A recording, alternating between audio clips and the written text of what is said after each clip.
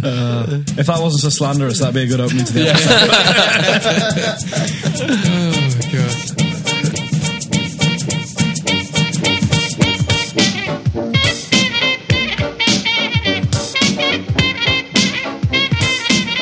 Hello everyone and welcome to another edition of Films on Trial. This week, Fantastic Beasts, The Crimes of Grindelwald. I'm Gav. I'm Alex. I'm Dave. And I'm Austin. Unfortunately, Joel is not here today, so it was his wedding this week just gone, and myself, Alex and Dave were the best men. And we delivered such a scathing best man speech that he's decided that he's not pitching up today. I don't think he's speaking to us, to be honest. He'll be fine. But to be fair, he doesn't really add that much anyway, so I don't think we're going to miss him. So apologies, Joel, apologies. So just like Fantastic Beasts, The Crimes of Grindelwald, the fate of one will change the future of all. Like sometimes when we're doing this, I just want to know, how is that just like this podcast? Okay, just like it. Okay, so the fate of the decision that we make will change the future of how people look at the podcast, whether it's a hit or shit film. The future. Really bigging ourselves up a little bit there, I feel. But all right. Okay, right. Thank you very much for that, Alex. So if you've never heard the show before, where have you been? Essentially, we take a film and we put it on trial. It's as simple as that. But there's a whole host of other hilarious shenanigans, including a caption contest, a quiz, some questionable impressions, some subpar xylophone playing, and a lot of banter. So this week's film on trial, as I said before, is Fantastic Beasts, The Crimes of Grindelwald. Is that the closest you could get to like a wizard? Yeah, that's the closest I could get to a wizard. Thanks, Ozzy. And just to say that if you haven't seen the film yet, this is going to be a very spoilerific episode. So please do go out and watch the film, then come back and give it a listen. Or you can skip to our quiz this week, brought to us by Dave, and listen to the podcast once you have got around to watching the film. We will highlight when the quiz starts in the comment section below. So before we go on, our last film on trial was Cutthroat Island. So Joel was the judge for that one, and he decided that it should be placed on the shit list. Really? Wow. I know, yeah, and I can't believe it either. Shocking. Now, for some reason, the selfish bastard didn't have enough time to watch Cutthroat Island during the week of his wedding, so we'll never know if he made the right call or not. However, I think we do know. I've seen it. I thought it was all right. Okay, I'll see you can read it. Of course you did. Where were you, Austin? I thought it was a good film. It was quite action packed. Yeah, it was a bit clunky at times, but it was really entertaining. I had loads of fun watching it. Yeah, exactly. So, well, I mean, to be honest, Ozzy, you haven't seen a lot of films, and those films that you have seen, you like. So, yeah. I mean, regardless of how good they are, I'm sure we'll find at some point a film that you'll hate, and I'm really looking forward to it. I'd love it if it was something today like... might be your day. Oh, nice. Fighting words. I'd love it if it was one of your favourite films as well, like Paths of Glory or something. Just kill me. So with that in mind, I did once again put a poll up on Twitter this weekend, and I asked our friends and followers which list Cutthroat Island should be placed on. The results are in, and 66% of listeners agree that it should be placed on the shit list. Okay. So we have had a few contentious decisions recently. A lot of the Twitterverse have been kind of going against our decision and saying it should have been placed on the other list. So for once, we have placed it on the right list, apparently. So does that kind of put your mind at ease, guys? Oh yeah. I mean, we all know. To be fair, it's probably in the right place. That film is on the right list. It definitely wasn't the best pirate film I've ever watched, but it was entertaining. But it was one of them. Okay, so before we go into the bulk of the show, it's time for a little bit of news. And hang on, really, I apologise for this in advance. Oh, shit. That's all right. Yeah, that's all right. Yeah, sorry, guys. Yeah, I kind of I'm becoming a bit sloppy. I'm thinking like, I've got everything done, and then a couple of seconds before we start recording, like, oh shit, yeah, I haven't done that this week. Anyway, so ignore that. So another week, another sequel that nobody asked for. Hey, easy. James Cameron has announced that principal shooting has been completed on Avatar 2 and 3. So Cameron said that it was initially hard to write a sequel to Avatar because Dances with Wolves 2 doesn't exist. Let it go. You're lost, Hodgson.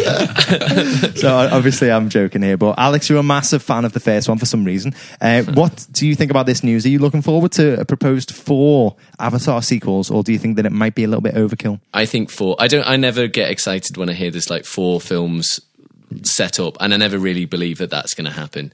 I think there's more to explore in the world. I love Avatar. I think it's a fantastic film, and it's such a fantastic world they've set up. Literally, just created it out of nothing. That definitely, I'd be excited to see what else there is. There's really good themes running through it of colonialism. All of those things were great in the first film, and they were great. And I think, definitely, there's far more to explore. I wish there had been a Dance with Wolves 2. This is our chance. Was there a Legend of Fern Gully too? That might give us a bit of a clue as to where this one's going to go. Yeah, Pocahontas too. Apparently, There was.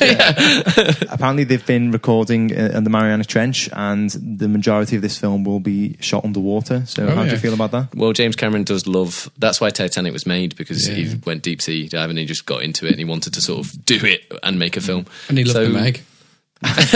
And who didn't love the Meg? I also think that's an interesting way. I didn't know that, so I think that's an interesting way for it to go, because I think you've sort of seen Pandora. I'm guessing it'll be set back on. So I guess that'll be another part of the world to explore. Aspect, yeah. Right, so following on from that, the world's greatest actor and owner of the best bare arse in cinematic history, Kurt Russell. There we go, well done guys. Has stated that he doubts he'll be involved in the proposed reboot of Big Trouble in Little China. The project is set to star the world's greatest movie star and favourite of this podcast. Yes. That's right, guys. That's right. Come on. Hang on. Who's better, Kurt Russell or Dwayne Johnson? I'm not going to dignify that with an answer. Come on. Anyway, right. Come on. So it's been a while since we've had any rock-related news, hasn't it, Ozzy? It has been ages. So Russell wished Johnson the best of luck in the potential reboot, and he remarked on how much of a top lad he is. Alex, he said he's a really boss guy. I mean, I'm paraphrasing. Is that those his words? Yeah, Then Kurt Russell was like, you know He's that, bossing. you know that rock. He's a top lad, him. Okay, so Ozzy, essentially, what I'm going to ask here is, are you looking forward to this reboot? Are you hoping that Russell changes his mind and joins the project? And also, what do you think about John Carpenter not being involved in this stage at the moment? So I feel like, I mean, I don't know a massive amount of John Carpenter other than The Thing. So obviously a big fan. And did he do that? Did he do Tango and Cash as well? Was he involved with that? Just stop talking. did John Carpenter, he isn't allowed to be part of it, or he'd no interest in being? No, Did he not get invited or producers. No, the something? producers said that they would like to have him on board, Yeah, I bet. but then So this was announced in 2015, and in an interview when he was talking about Halloween, so he was involved as an executive producer and he composed new music for it. They asked him, or he was asked in an interview, what's going on with the Big Trouble in Little China reboot, and he said, well, he hasn't been asked to join to board it as of yet.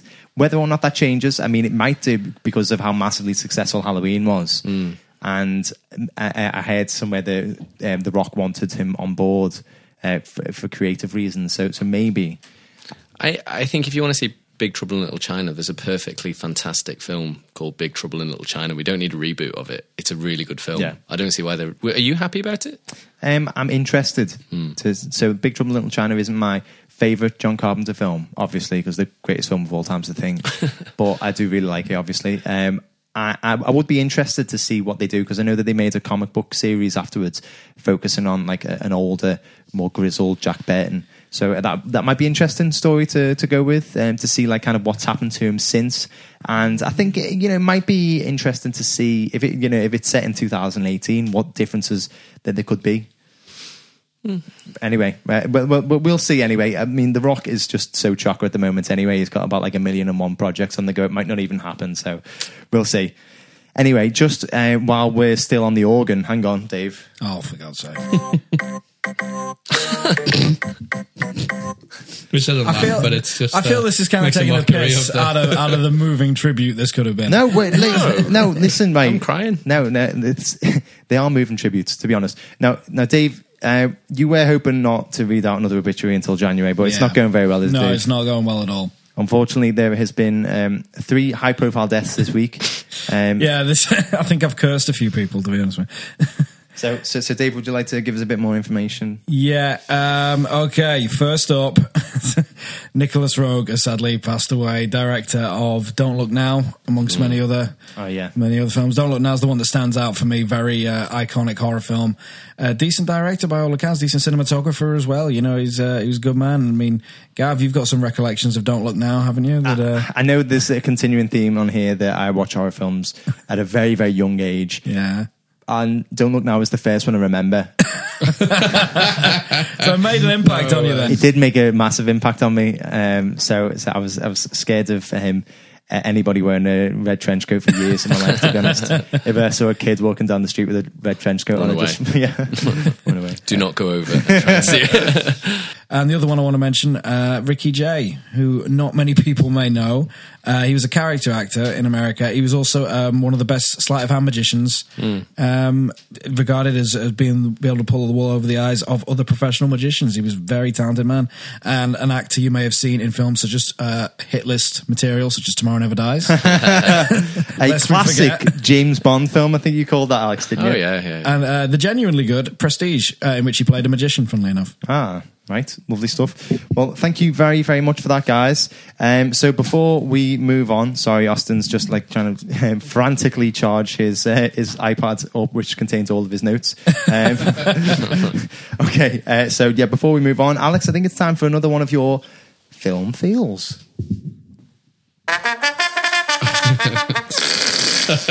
I always think you're going to change that last bit, but you're sticking with it, aren't Sticking with it for now.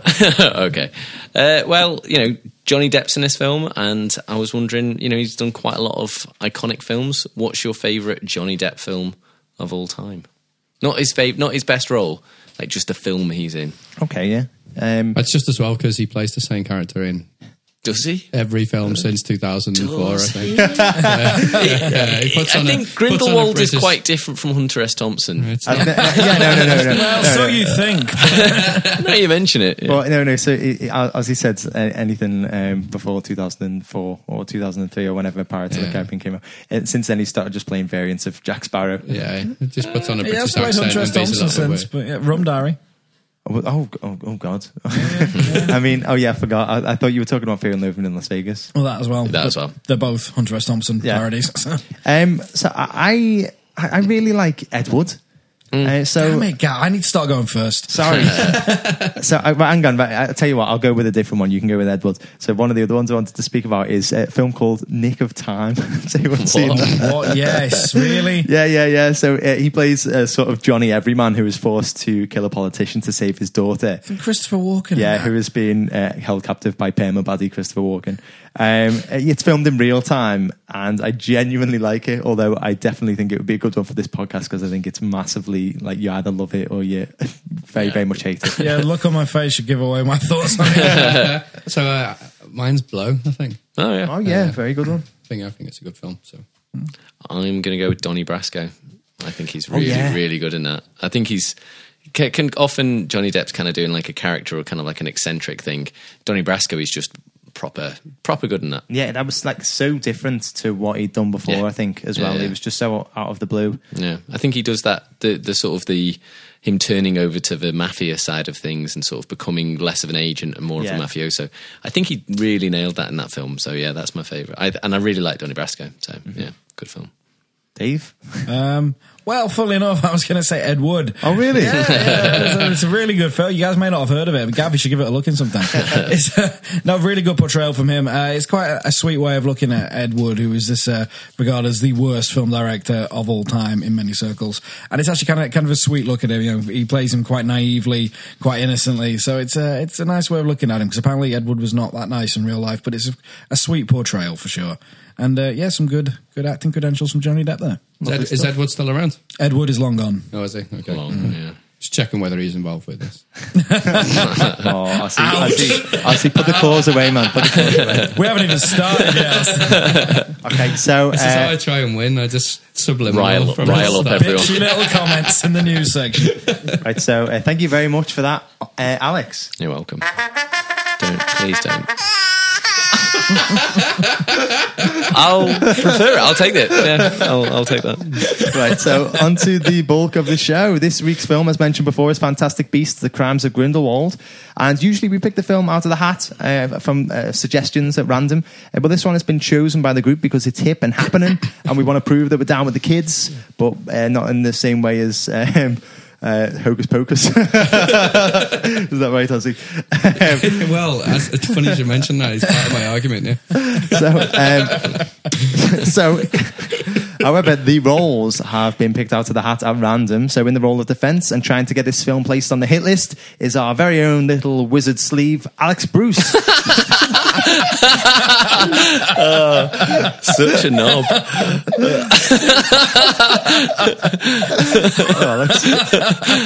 So in the role, just killed Austin. so It's annoying. It's annoying when it hurts and you find it funny at the same time. So in the role of prosecution and trying to condemn this film to the shit list is our very own Exmellianus, Austin Ray. Hello, Austin. Now, just like real court advocates, Brucey and Ozzy will be making the best case for their roles. This may or may not be their genuine opinions, though, so please do stay tuned until the end of the episodes to hear their real thoughts. Now, in the role of character witness and lending his genuine opinions to each argument to try and throw a little bit of extra weight behind them is our very own pair of fantastic breasts, Captain Dave. I'll take that. I got quite light. Which means this week our very own Muggle, which is me, because I don't really know a lot about Harry Potter. You've given yourself an easy one there. You've been very nice to yourself there, haven't you? Yeah, I've got a huge list of names I could have. So I have the most important role, as I will be playing the judge. I must decide which list this film should be placed on, the hit or the shit, based solely on the arguments that are put to me and not using my own opinion. Now, I haven't seen the film, so I completely blank slate, a little bit like Joel's personality. So before we get started, he's not even here, and I'm Not ripping even into him. here. Come on, Cap. That could have been what I should have added to the speech. best man speech. So before we get started, I think we should probably give the listeners a bit of a better idea as to what the film is about and spin that wheel of impressions. Okay, so here we read off the synopsis of the film in the style of one of the cast or characters of the film. So this week it has landed on Captain Dave. So what do we want Dave to read out the synopsis in the style of? It's a tricky one, this. Yeah, there's just lots of British accents. Yeah. Really. Yeah, just a lot of What about What about the Queen's, like, you know, sort of New York? Oh, okay, yeah. I was going to say Jacob. Newt. Eddie Redmayne. Eddie Redmayne. Just kind Eddie of a- Redmayne. Stephen. Just posh. Just Stephen posh Hawking. British. No, Easy judge. what about Dumbledore? Oh, yeah, okay, yeah. Posh British. Give us your best posh British. Everything's just posh British right now. Harry Potter. It was Jude Law. He's got a bit of a lisp. Has he? A little bit. You're just making this up now. Oddly- he's got a lisp. He's got a stammer. He's There's a got a bit of a South African twang to it. Now that I think about He it. does have a bit of a lisp. Yeah. I'm going with posh British. Okay, so it's like Harry Potter. Harry Potter. The second. I'm reading. See what I, Harry Potter. what I like to do in my spare time is just say the words Harry Potter, but in a variety of posh British. Shall we just Shall I just do that and then tell you let me know when I've nailed it? Which one? Harry Potter. Harry Potter. That's it. Do it. Harry Potter, the second installment of the Fantastic Beasts series in J.K. Rowling's Wizarding World, featuring the adventures of magizoologist Newt Scamander. Oh my God, Dave, you could have been on like BBC Radio in the 20s. You could have been in Fantastic Beasts. Was it that good? Amazing. I was lifting you wide open for a little bitchy comment there. I'm going to let it lie. Right. So without further hesitation, allow me to kick off proceedings, please. And I will start, I think, with the prosecution. So what is your first argument? So, come prepared to my courtroom, I'm mate. trying my best, but I'm on With 1%. your 2% fat. Brilliant, can't wait. Didn't work this out Paper and very pen, well. Ozzy. No, man. Right, I'll tell you what, Alex, you're I'm gonna... all over it, No, right? you got it? No, listen. I really, really, really wanted to like this film, okay? But it's a mess. It's so much is in it, and I've yet to work out. Watched it twice, once in 2D, once in 3D, because I'm really, really want to like it. Don't get me wrong, like this is I'm right up there. I'm a big Harry Potter fan, so I really wanted to enjoy it. And it's got everything that you want from a Harry Potter film, but too much of it and not enough real. Like, I feel as though it could have been split into 2 films, and half the film could have been really looked after well, and it could have been much bigger. So, it's got all, and I don't think it really works unless you're aware of the Harry Potter world already. It's filled with this like complex magical twists and just too many people, too many characters and subplots to focus on. It was really busy, and I think I found it very difficult to follow. And I'm a fan of the Wizarding World. I think anyone who's never seen Harry Potter or didn't really follow it that much, I think it'd be impossible for them to follow into to keep track of what was going on. So from that perspective, what is Fantastic Beasts? And it was a novella. It was like a little extension to the Harry Potter universe, a little bit of a background so that you get a feel for what was going on at Hogwarts, what was going on in the wider world, so that, just like a little extra for people who were a fan of the original books. It was a way of J.K. Rowling to like expand the universe, cynically maybe to make a bit more money. This story is sort of set many years before, so this is like when Professor Dumbledore is he's much younger man in this. It's set many years before the Harry Potter film. It's a new franchise essentially, but in the same universe, much like the Better Call Saul to Breaking Bad. Yeah, I'm sure that's what everybody thought when they sat down to watch this. I love your comparison.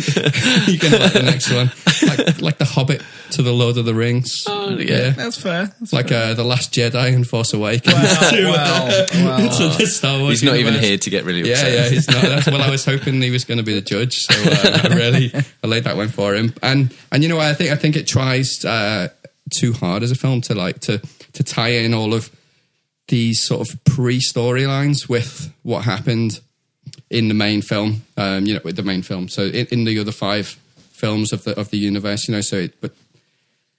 but then because it gets a little bit lost in itself, there's some weird plot twists which happen, which actually contradict things that happen in the other universe, things that have already been explained. So that's a bit annoying. The film just disregards a lot of sort of Harry Potter lore, and there's been a whole industry based around just Harry Potter. So there's lots of stories that have already been filled in, already done, and J.K. Rowling's already said this is what happens with these things. This is why you can't do certain things, or this is why this happens.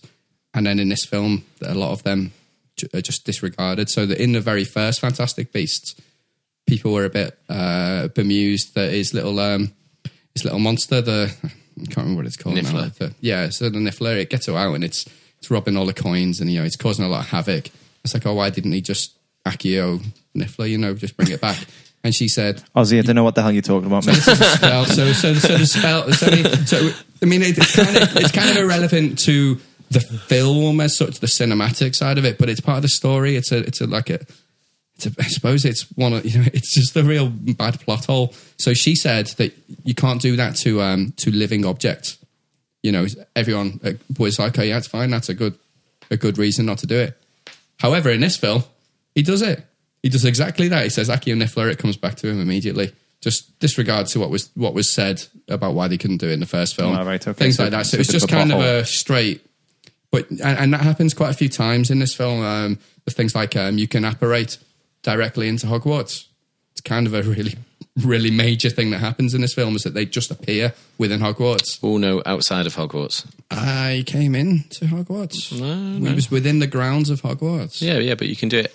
Listen, guys, this sticking point about where they transported to isn't going to sway this verdict for me, so move on. Okay, well, anyway, so... Actually, it was about 2 meters outside. But the end of that is that basically that's been like well regarded, and this is only a small one, is that you can't apparate into or out of Hogwarts, and that's something that's done. It's done pretty freely in this film. And I felt as a fan of the first one, in fact, even though the first one was essentially, a cheap... it was like a cheap version of Harry Potter. It had all the magic stuff, but it wasn't quite as well done. I was left a little perplexed. I've waited to finish, to finally find out what happened to all of these characters that were set up. Like the weird boy, Credence. So, I was hoping to really find out about this guy's story. I thought that, what is he? Is he related to Bellatrix Lestrange? Does he do whatever? And they let you play with that the entire way through. So you're thinking that he is a Lestrange. He's a major part of the Harry Potter world. And then suddenly, no, that Lestrange brother was killed off in some really bizarre magic scene, and then and it's pretty frustrating, that isn't what happens, and suddenly he's a Dumbledore. It's just this, your look of perplexion there, and my description is probably as good as you can get from the story. I'd say I've described it even better and given you more backstory to what was given to you in the film about what happened. Okay, there. so I know limited about Harry Potter, so you're telling me that there's a character that was included in the first film, and their identity was a bit of a question mark, and this film was supposed to reveal the identity. Yeah, basically. And you were led to believe it was one wizard. Which is fine. Wizard family, and then it ends up being a Dumbledore. Yeah. A twist. Yeah, a twist. A very unbelievable, outrageous twist. If you understand like the timelines, it's only just about possible, but it really doesn't work if you're aware of the rest of these characters, timelines and whatever. And it's all part of it. She's J.K. Rowling has written it. It's not like the Star Wars stuff where it's not the same. Where we can disregard a whole lot of this fan fiction. It's not. It's all written by her. It's all part of the same thing. She wrote the screenplays here. It's it just feels a little bit the summary of what I'm going for here is that it's messy and it doesn't feel like a finished film. It doesn't tie up any loose ends. All it does is just open more. Okay, thank you very much for that, Austin. So Alex, Austin says that it's messy, convoluted, it's too busy, there's too many subplots, and there are a lot of plot holes, a lot of question marks that were asked in the first film aren't really answered in this one, and that it kind of shits over some sort of the Harry Potter lore. Sure. How would you respond to that? Just Ozzy's last point there where he's saying like it's not a finished film and it doesn't like tie up things. I don't think that's what this film is trying to do. It wants to open things up. It wants to make a franchise. It wants to make this world a little bit bigger. So it isn't trying to make things smaller. It's trying to make things bigger. And I think a lot of Harry Potter fans will want that. They want more things to be unanswered. They want bigger things. They want the whole universe to go somewhere. And I think if it was tying up stuff and it was just saying, oh, this is, like a bit like the Solo film, oh, this is how this happened, this is how this happened, this is how this happened. People don't necessarily want that. They want a little bit of it. But what this film does quite nicely is it says, yeah, this is a little bit like where the Phoenix came from. This is where Fawkes came from, which is big in the books and, you really love it. It's like, oh, this is where this comes from. But then what's going to happen next with Fawkes? So it sort of opens up the world and the universe a little bit. It is quite packed. I'd agree with Ozzy there. But, maybe that's just different people could take a lot from that. People who aren't aware of Harry Potter may struggle with this film a little bit. But then again, lots of people are aware of Harry Potter. They're extremely popular books, extremely popular films. And honestly, who's going to see a sequel called Fantastic Beasts 2 if you're not at least somewhat aware, having seen the first film? You'd be, if you've only got yourself to blame, really. If you have never watched Harry Potter, you've not seen the first one, and you go to this film and go, hang on a minute, what's all this magic stuff? You know what I mean? Like, you maybe should have done a little research before you went. It is a sequel. It assumes you've brought a little bit of knowledge to it, and I think it's fair enough for it to do it. I think it'd take an awfully long time. We had those entire films, which is them at school, which really nicely introduces you to the world. And this is the world. All you fans that love it, this is the world. And let's remember, a lot of people like myself, like Ozzy, we grew up with the books, so that was a nice way of being introduced to it. But now this is answering, Dave, you too, this is now answering a great thing, because a lot of it was like, well, we know what school's like, we know what that is like. It was quite a cloistered environment in Hogwarts. So now this is what the Wizarding world is like, and it's a really fantastic world, and it's really interesting. It does these, Ozzy says there's lots of unanswered questions. I actually think it's nice the way it brings in some of these, it sort of ties up a few loose ends, or ties up things that you thought, oh, Nicholas Flamel, for example, coming into it. That's a nice touch to the first film. You see the Philosopher's Stone. You can sort of see the context of everything being brought in. I thought the twist at the end where he becomes, is it Aurelius Dumbledore? That makes sense, and you think, oh, right, yeah, that's going to be a really big part of... That is something in the books. You're always like, I wonder what Dumbledore's brother... How did that... What happened there? But, and having that answered, I think, is going to be brilliant. On the Dumbledore point, but it kind of felt as though that was. I mean that's not the Dumbledore that we know. You know, Dumbledore is he's a character who, throughout the Harry Potter series, he's a big fan of family, of trust, of caring for his Hogwarts family.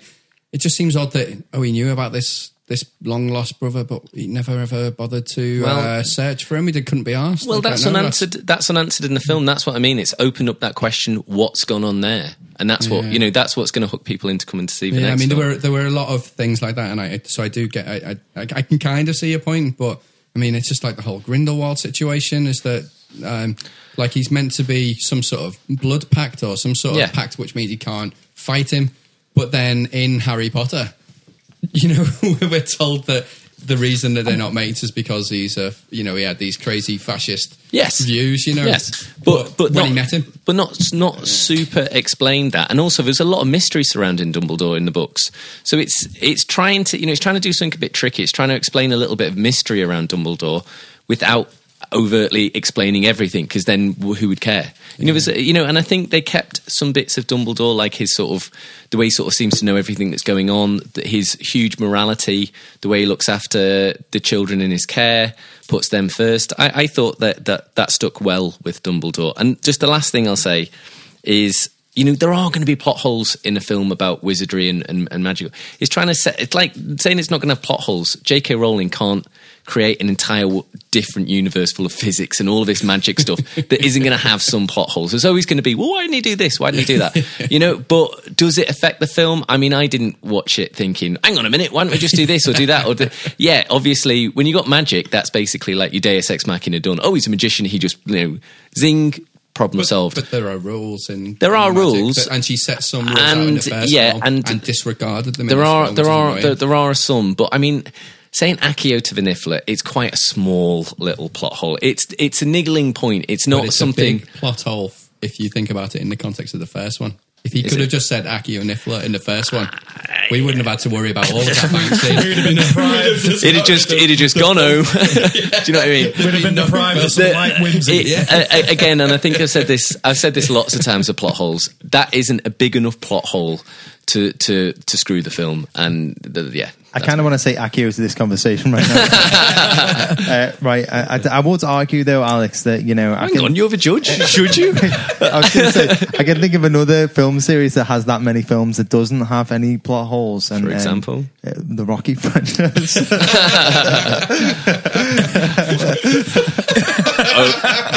Okay, I can see why Ozzy didn't bring that up. I'm joking, obviously. Okay, it was one of them. Captain Dave, I think I need some assistance on this one. I'm going to need your impartial opinion as a character witness. What do you think?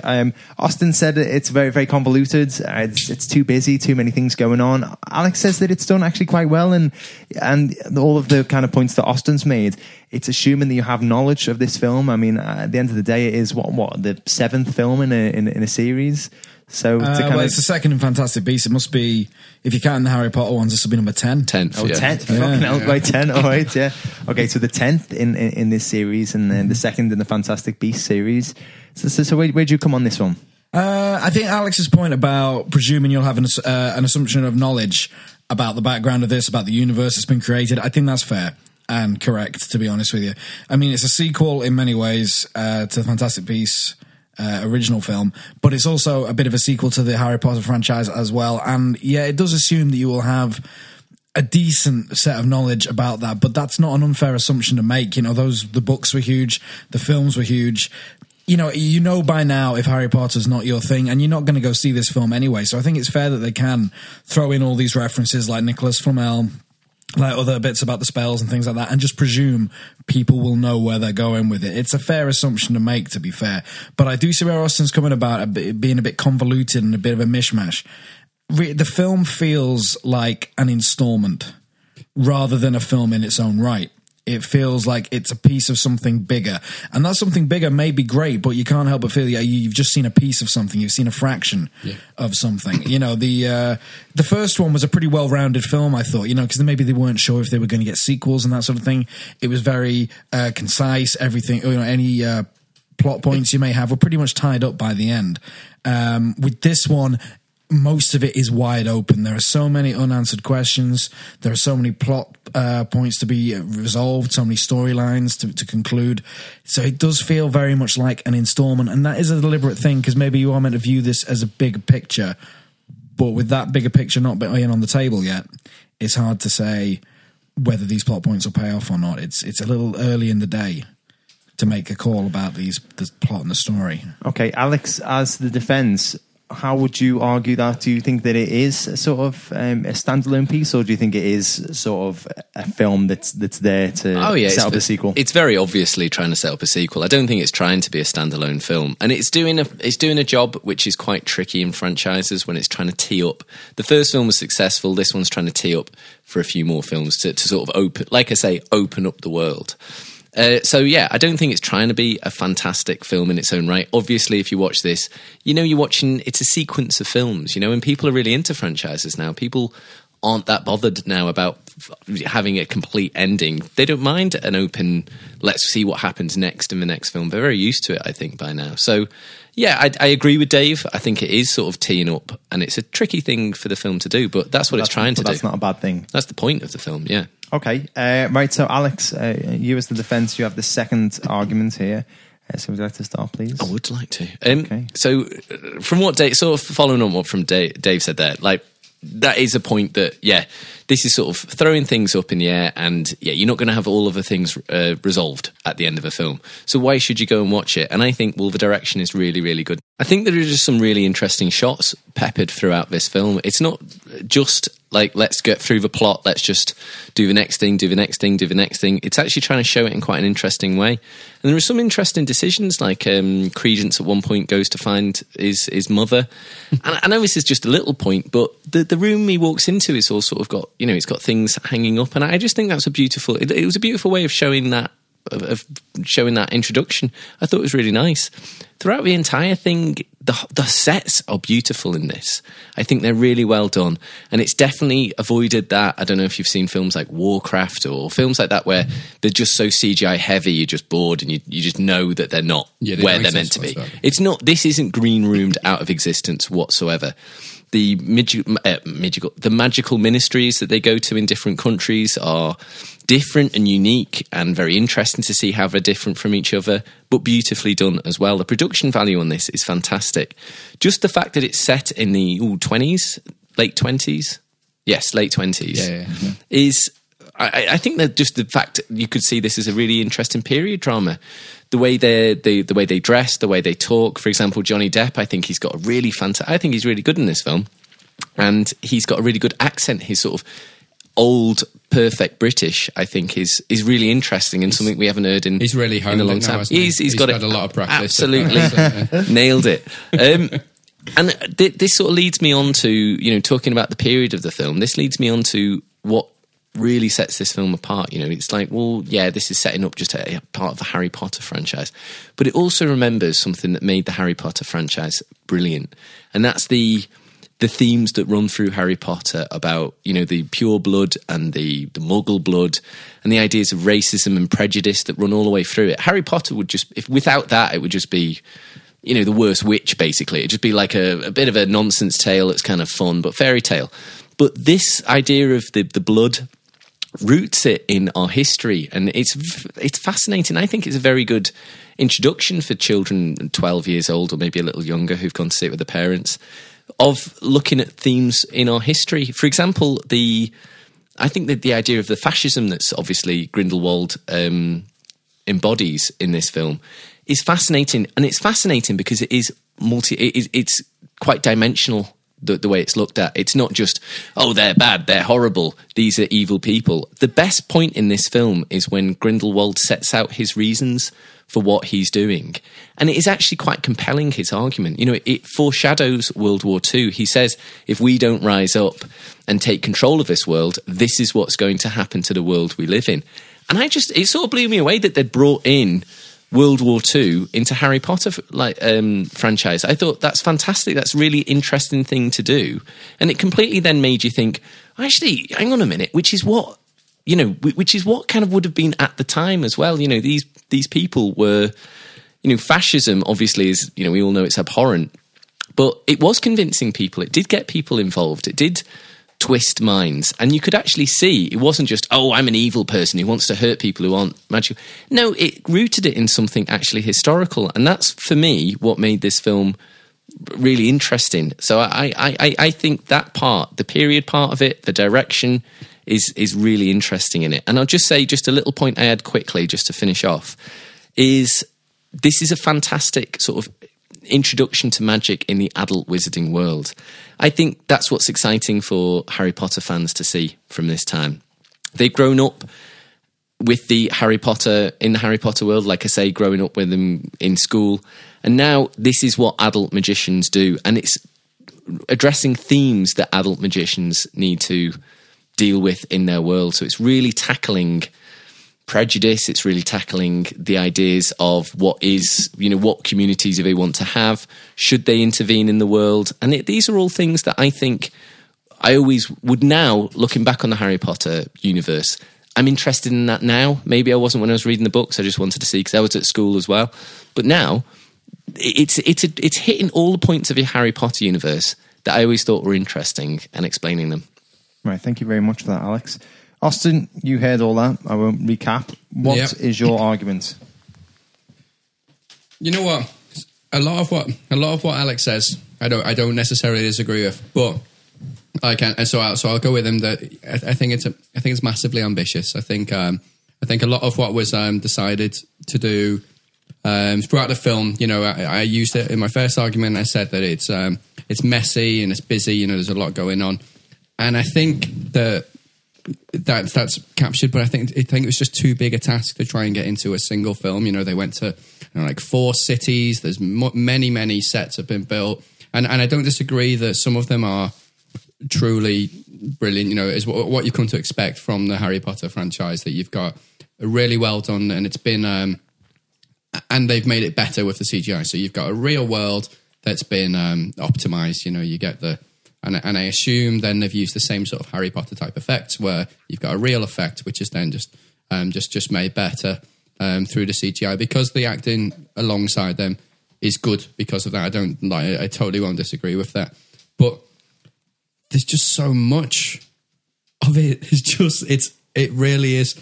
I don't know. I mean, it's because there's not that much of a solid storyline. There's so many subplots. There's so many things building on. I know that's part of what I talked about last time, but with that, it just gets confusing. So it's jarring just how much is happening, going on. All of these different locations, all of these different people. It's just sometimes it's a bit distracting. The whole having Dumbledore in the first place is a bit distracting. Jude Law is distracting. Lovely looking man, but the whole thing is... What, are you saying that they should have hired a complete Fuggo? Fuggo? What's a Fuggo? Like an ugly person? No. What else did you touch on? You talked about the political themes, and again, I don't think it's a bad thing to include them in this, and I think you're set in the 20s. I think they'd have been remiss not to include it. Obviously, it is a bit odd to let's try and not really make light, but I think it's very serious. It's very dark for what is essentially a light-hearted magical piece, and so I think some of the whimsy's lost because of the darkness. If I go and jump in. The whimsy was in the kids' films. When at school, this is less whimsy because it's an adult. No, I'll go with more of an adult story. I'm happy to go with that, but it's aimed at kids as well. I think about it this way. One, it's like watching a film and then later on watching a porn parody of that film. I don't think that's quite what they were going for. Yeah, I mean, it's quite a difficult one to go with in this because there's not much to parody because it's just people wearing 1920s suits, and I've noticed it's quite a funny thing that was on Twitter earlier. Is I'm not sure when the change in the wizarding world from very nicely cut 20s style flapper dresses and excellent suits, they decided, you know what, guys, actually, I'd rather wear like a matching robe and hat. Oh, I'm guessing it was the 60s. You think it was? Yeah, I think I saw I it. don't even think I can argue with that. That seems pretty. Do you reckon it was the 1970s when the rock band Wizard came out? That's how we should be dressing. Man. I think I saw a They tweet. nailed it. I saw a tweet from J.K. Rowling, and she had like a picture of Jude Law as Dumbledore in a nice stylish 3-piece suit, and a picture of Richard Harris as Dumbledore, and she was like before and after tenure. Yeah, right. Okay, so the sometimes it's a little bit on the nose though, and I don't know whether that's because it's aimed at kids or what, but it almost gets a little bit patronising. The sheer force that the politics is presented to, you know, it is hammered home, and it's just it's a little heavy-handed. Sorry, is what I want to go at rather than heavy. It's, you know, I don't disagree that it should be there, but it is heavy-handed, and I think that maybe it could have been dealt with just a little bit more subtly. But, you know, minor point, not that big a deal. One thing which is a big deal, this is Fantastic Beasts. There are very few Fantastic Beasts in this film. But the beasts that are in it are fantastic. Touche. Yeah, well, yeah, I mean, I've got not a whole lot more to add to that. I didn't feel it was... it's hard to... I feel like this is part of a bigger picture, so any choices that have been made in this are really just scene setting for another set of films. So it's... I don't know, a lot of it, you can't tell whether it's a good decision or a bad decision because it's not being resolved. It's 3 hours too short at the moment, you know? Okay, right. So thank you very much for that, Austin. Captain Dave, I think I'm going to need your opinion on this one. So Alex said that the direction is very good, great attention to detail. The production value is fantastic. And he said that there's very interesting themes running through this. You know, there's themes of racism, fascism, and it's a good introduction to kids on these themes as it brought real life events into the fold. Austin says that they just tried to tackle too much and they should have kind of stuck to a single theme. I become a little bit over bloated. It's jarring how much is going on, and Jude Law is too handsome to be in it. So, whose wand are you grasping on this one? I'm kind of on both, to be honest with you. Okay. Yeah, the nuances. Both ones. Yeah, both ones. So production values, are very good. No denying that. But then with a budget this big, I would expect them to be. So I'm not sure whether you really want to call that a forte of the film. With a budget like that, I'd expect good production values. I'd expect good special effects. Direction is very good. I will admit the direction is top notch. But you know, David Yates is no stranger to the Harry Potter franchise. He's already done 4, I think, Harry Potter films, and he's already done the original Fantastic Beasts. So it's no surprise that he gives a good direction in this one. Jude Law, it feels like a bit of a miscast, to be perfectly honest with you. Really? A little bit. It's not that Jude Law gives a bad performance in it by any stretch of the imagination, but it's more that he doesn't feel like Dumbledore at any point. You know, I've not seen all of the films, but I have read all the books. And at no point did this really feel like Dumbledore. I don't know whether that's Jude Law's fault. It was just the way he was scripted. I don't know, but it didn't feel like Dumbledore. I don't mind the historical aspect being brought into it. I thought that actually worked quite well. It is a little heavy-handed, but that is maybe for kids who aren't really as familiar with this sort of stuff. You know, the subtleties may have been lost on them, and I didn't mind that. If anything, I'd like them to include more of that sort of thing. You know, more historical context. It does feel a little overlaid, and I see where Austin's coming from, but more in terms of subplots with the characters, the original characters they've created for this one. It does feel a bit busy. Yeah. Now, maybe that is because they're going to resolve some as the films go on. You know, it's setting up many different plot points for the next film, which does make it feel a little overcrowded. Historical-wise, though, I'm okay with that. Okay. Now, a big question here is, why didn't it feel like Dumbledore to you? Not eccentric enough. It was Jude Law being suave, debonair, essentially being Jude Law, and at no point did it feel like the eccentric, slightly unhinged but all over benevolent character. Do you think that this is a character arc, and maybe that might happen later down the line, or potentially? But I thought we would see at least a glimmer of the character that he's going to become. Okay, You see Alex? you see a bit of his mystery. I'd agree with what Dave said. You see a bit of a Dumbledore mystery. and he's better than Gambon, is what I'd say. He is better than Gambon. I'll give you that Well, one. not better than Harris. Oh, no. I mean, I appreciate he doesn't want to channel Richard Harris or Michael Gambon. You know, the man's allowed to put his own stamp on the character, but it just didn't feel like the book character to me. It didn't feel like the literary character that I had up here in my mind. It He's just didn't- mid-league. Okay. Yeah, it just didn't quite click for me. Right, okay, thank you very much. Right, guys, closing arguments. You've both got a minute, starting with Alex. This film does have a bit of a tricky job. It's teeing up something that's going to carry on possibly for a very long time. But it brings in incredibly interesting themes into the Harry Potter universe. This is a film for our generation, I think. People who've grown up with the books and now want to see the adult wizarding world. And I think you'll get something great out of this film. Great set and production values. You know, Dave says that the big budget that it should be, but we've seen big budgets being spent unwisely, very unwisely, Cutthroat Island, and so and so I think we should give a bit of credit. It's easy to misspend that money. I think they spent it really well. It's throwing up a lot of unanswered questions, and that's exactly what we want. We want this wizarding world not to be contained. We want it to be opened up, and like I said, the beasts in this film are fantastic. Thank you very much for that, Alex. Austin, I'm going to pass it over to you for a closing statement, although I do note that I saw you write down closing statement and then just kind of piss about deciding which colour fonts you're going to use and then just write nothing. Poor timekeeping skills. Yeah, I mean, essentially I'm going to wing it based on little bullet points I've got elsewhere. Okay, so over to you. You know what? There are bits of this film which are really good. There are little moments and some images which I think are spectacular. But it's just much like Credence's circus tent. You know, that's what this is like. It's like a big circus act. It's so busy. It's like come on, Ozzy, come on, you can do it. Essentially, it's just a huge circus theme. It's very messy. It's just constantly in your face. There's so much going on. It's very difficult to follow what's happening throughout. Much like my argument here, it's convoluted. It is bloated, but ultimately, if you let it go on for twice as long, you would get to the point, and maybe you would understand what was going on with this film. Okay. And my argument. I couldn't read what I'd made. I took a picture before it went off and it didn't save.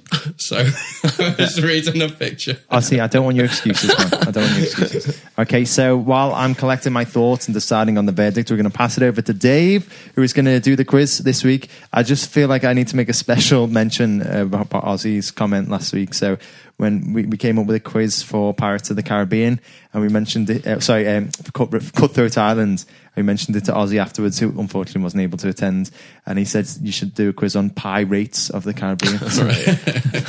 how much different pies cost in the Caribbean. Anyway, sorry, get Dave. Okay. This is basically a quiz about, I'm going to give you the names of mythical creatures that appear in the Harry Potter franchise, be it the books, or no, it's really the films. I call it the films. They appear in the Harry Potter series, they appear in Fantastic Beasts, and what I want you to do is tell me where these creatures originate from. I call it Fantastic Beasts and who found them first. Mm-hmm. So I want you to do, I'm going to give you 4 options for each one, and you got to tell me, you know, whose folklore was it, or was it a J.K. Rowling invention? Interesting. Okay. Okay, so first up, we got a basilisk.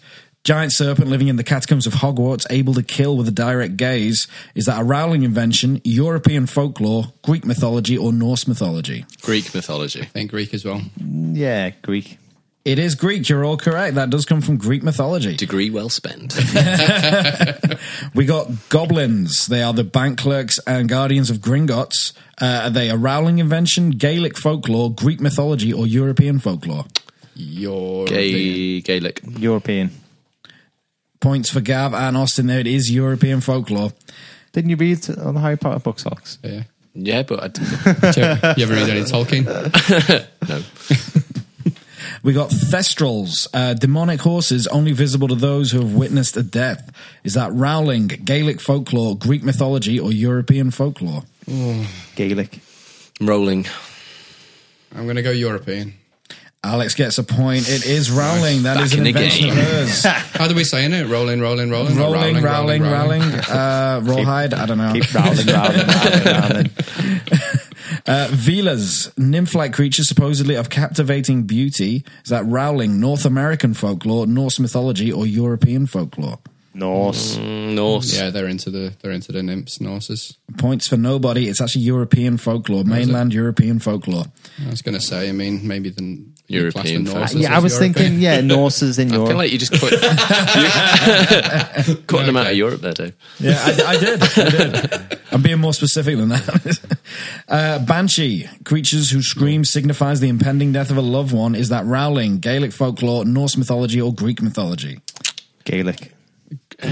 Greek. Gav gets a point. It is Gaelic folklore. That's right. Degree not well spent.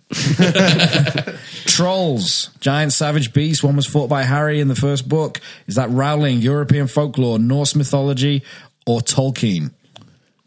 Norse. Tolkien. The second you said troll, I was just thinking of Joel. It's like an internet troll. Like- yeah. I'm going to say Tolkien. That's a point for Gav again. It is Norse mythology. Really? Yes. Yeah. Mythos. Grindylows, water pixies. They enjoy drowning things or something. Is that a Rowling invention, European folklore, Norse mythology, or Gaelic mythology? Rowling. Rowling. I'm going to say Norse. Points for nobody. It's European folklore. We're really shit on European we're- folk. Nifflers, This Brexit can't come around close enough. fluffy mole-like creatures with an obsession for gold and valuables. Are they Rowling, European folklore, Norse mythology, or Maori folklore? Rowling. He's just throwing that in as a I red want to say herring. Maori just for. That's what he's doing. I'm gonna say Well Rowling. played, Dave. Rolling. Points for Alex Noston. It is Rowling. Yeah, he got you with the Maori. The Thunderbird, giant bird of prey capable of causing storms by flapping its wings. Is that Rowling, North American folklore, Norse mythology, or Greek mythology? North North American. It is. Points for everybody. North American folklore It's just been Black Friday. I know all about America now. and Thunderbirds. Yeah. Acromantula, giant spiders such as Aragog found in the Chamber of Secrets. Is that Rowling, South American folklore, North American folklore, or Greek mythology? South American. Rolling. I feel like South American as well. I think they'll have big spiders there. And Points for Alex. It's Rowling. oh, They are from South America in the Harry Potter series, but it's a Rowling invention. All right, Dave, come on. All right, we're getting on with it. but didn't she just like rob those giant spiders from like in Tolkien as well? There's a giant spider No. Look, you he lost. robbed them from South Africa, and then she robbed them from him. there. Yeah. So ultimately, we were right. He never refers to them as acromantulas. That's how I'm Okay. getting away with that one. Okay. Kappas, water demons, which drink human blood. Are they Rowling, Japanese folklore, Norse mythology, or Greek mythology? Japanese, I think. Japanese, I think. I'm going to say Rowling. Points for Alex and Gav. Japanese folklore is correct. Well done. Boggart, sprites capable of transforming into your deepest fears. Is that Rowling, North American folklore, Norse mythology, or European folklore? Rowling. I'm European. going to say European as well. Points for Austin and Gav. Yeah, It European, is- bringing it back. It is European folklore. I do not know my own folklore. No to Article 50. Dementor, demonic entities capable of drawing out your soul. Is that Rowling, Japanese folklore, Maori folklore, or European folklore? I'm going Maori. Rowling. I'm saying Rowling as well. Has he got Points for Alex and He Austin. got you a Maori twice. Why is it in there? Purely for that reason. And finally, werewolves. You all know what a werewolf is. Is that Rowling, Hammer horror, Greek mythology, or European folklore? Maori. What was the What was the options again? sorry? Greek, European, It's European. Rowling, or European. Rowling, Hammer horror, Greek, or European? European, because I haven't got any of those I right. think European as well.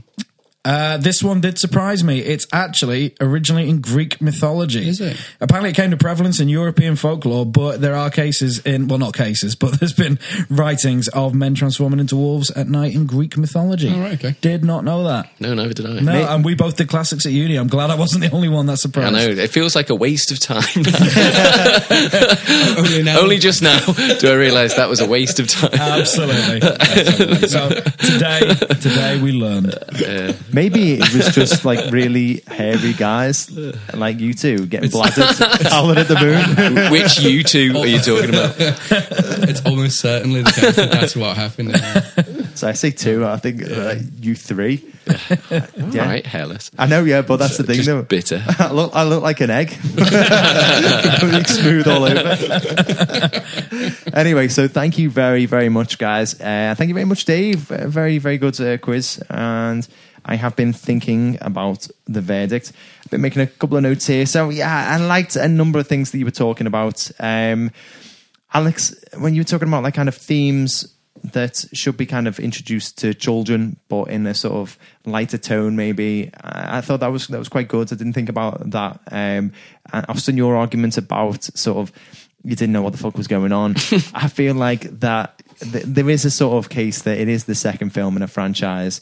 If you didn't watch the first one and you're just going into this with no knowledge of the first one, then it's your own fault, really. And also, you've got 8 other Harry Potter films before you to help you build the knowledge of the sort of And the books as well. But Austin, you did say that there was a lot of kind of subplots, a lot of different characters. It was quite busy. It was jumping back and forth from one character and one storyline to another. Alex, you didn't really kind of counter that well. Dave, you kind of did add a bit of levity to either side of the arguments there. To be honest, this is a very, very hard one, but I think it's going to go on the hit list.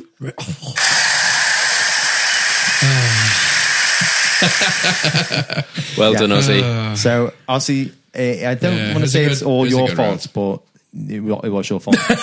I should have done a better job. No, I should have done a better job. No, I will, to be honest, I liked, Alex, what you were saying about the fantastic production values. I did read somewhere beforehand. I didn't try and read too much about this because I wanted to go in with it as a blank slate. They kind of rebuilt, or they built like essentially a small Paris. And they, I think from the stills that I've seen, it looks fantastic. Alex, you said the direction was really good. You said that the costumes and the fact that it kind of brought real life history into it as well. It kind of worked really well. So I'm interested and intrigued to go and actually watch it and see if I've made the right call there. But let's just find out some genuine opinions. Austin, did you hate it as much as you said you did? No, actually. I stand by my arguments that it was very busy and it's difficult, but it's exactly that. It's setting up. It's the second film. It's really opening out the world, and I think you've got to forgive it that it's not going to be the end of that story. It's it'd be a bit like judging the Avengers franchise. Only a few films in. They're like, this one. Judging this film is a really good film, but it's not finished, and you can tell exactly. It's not. So that's what I was thinking when you were saying that, and when Alex said that as well. It does kind of feel a little bit like, well, I'm not bothered, because if you're that into the film series and you're going to watch the second one, you're more likely to go and watch the third one as well. And if it's setting something up, then just as long as it does it well. Alex, genuine opinion, did you hate it as much as you said you did?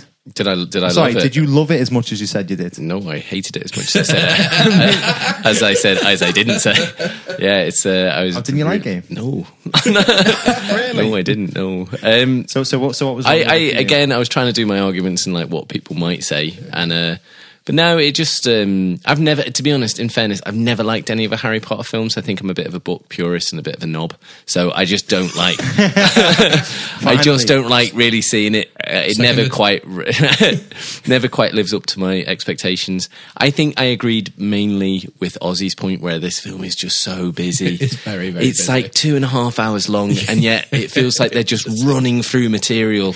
It doesn't.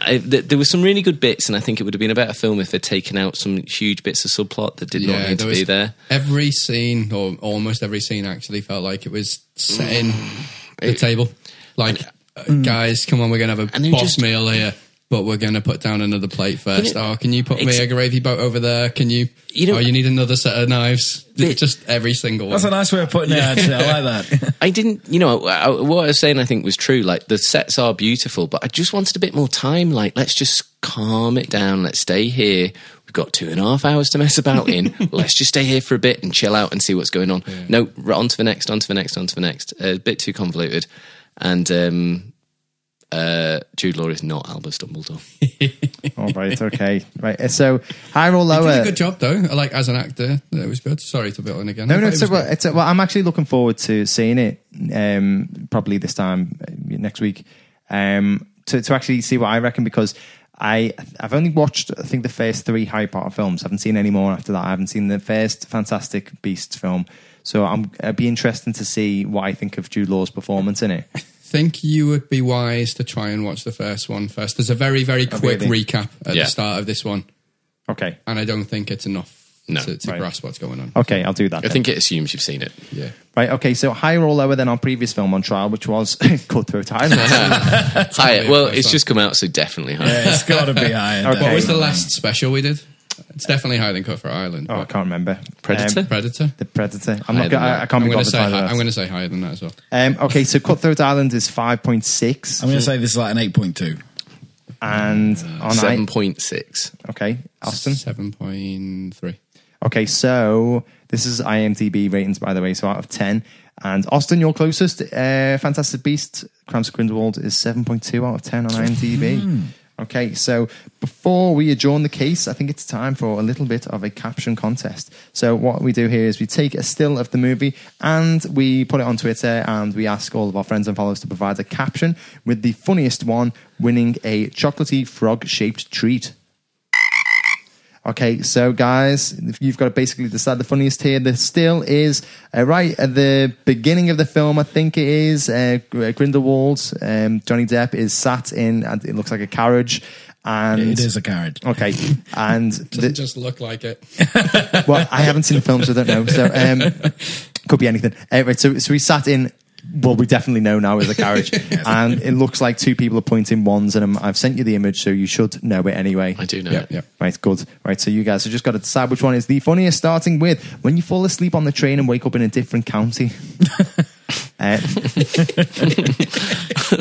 Number 2, when you just get done watching Fantastic Beasts, The Crimes of Grindelwald, and realise it was everything you hoped it wouldn't be. You don't worry about me. It could have been worse. I could have been in the new Tim Burton movie. Next one here, not quite my tempo. Yeah, I get it, conducting joke. Next one, when you decide to scoop out all of the chocolate because they left their KP choc dip unattended. Right, okay, very niche joke that. When you finish pooping and realise there is no toilet paper. When you find out they won't let you play Captain Jack Sparrow anymore. Just a question here, breadstick. And then Offspring voice, evil eye for a white guy. Sorry, I should have put more effort into that one. And the last one here is Pirates of the Caribbean 23, spackled sparrow. Okay, so guys, what are we reckoning? I like the first one, to be honest. I like the train. I like the Tim Burton one. Yeah, that was a good one. Ozzy? I think I'm going to go with the train. You wake up in a different county. That Yeah, I just like that. made me chuckle. Okay, out. so well done to Ollie. Ooh, you've just won yourself a flipping Freddo. Ollie who? Ollie, ooh. Ollie, ooh, Dave. Ollie Oxen. Right, okay. Thank you very much, everyone who submitted the caption. So just before we call it a day, I wanted to give a shout out to one of our fellow podcasting friends, Two Guys on Friday podcast. The show is basically just 2 friends, Kevin and Mark, chatting about, Friday the 13th, essentially. And I'm reviewing a lot of other horror films as well. It's really enjoyable. It's really funny. The 2 hosts have great chemistry as well. And I definitely recommend that you guys check it out. You can follow them on Twitter as well. They're very engaging. So at 2 Guys on Friday. So as this episode was going on, the next film on trial has been picked out of the hat at random, and it is The Last Jedi. So the roles have been picked out at random, and in the role of defense is going to be Austin. Oh. In the role of prosecution is going to be Joel. He will be... Oh, that's going to be tough for He'll be Joel. mixed about that, I feel. I don't Be know. conflicted, I Have we feel. ever heard Joel's opinions on The Last Jedi? Has that come up on the podcast? I don't think it has it? No. No. The character witnesses are going to be myself and Captain Dave over here, and that means the judge is going to be you, Alex. Okay. Oh, yeah. Okay, so thank you very much, everyone who's listened to this episode. You can catch all of our future stuff and our past stuff on our website, filmsontrial.co.uk, or any podcasting platform. Check us out on Twitter @FilmTrials. You can follow us and suggest a film for us to put on trial. We'll put it in the hat and eventually get around to doing it. Also, check out our friends and collaborators, Austin Ray and Winston Sang. That's our great music producer and our fantastic graphic artist, Austin Ray and Winston Sang. Have I said that bit? @AussieRay and @the_Quirks. Also, check us out on all social media, Facebook, Instagram, YouTube, Films on Trial. Lovely stuff. Thank you very much, everybody. Fantastic Beasts, The Crimes of Grindelwald is a hit film, and we will be in your ears next week with The Last Jedi. Goodbye.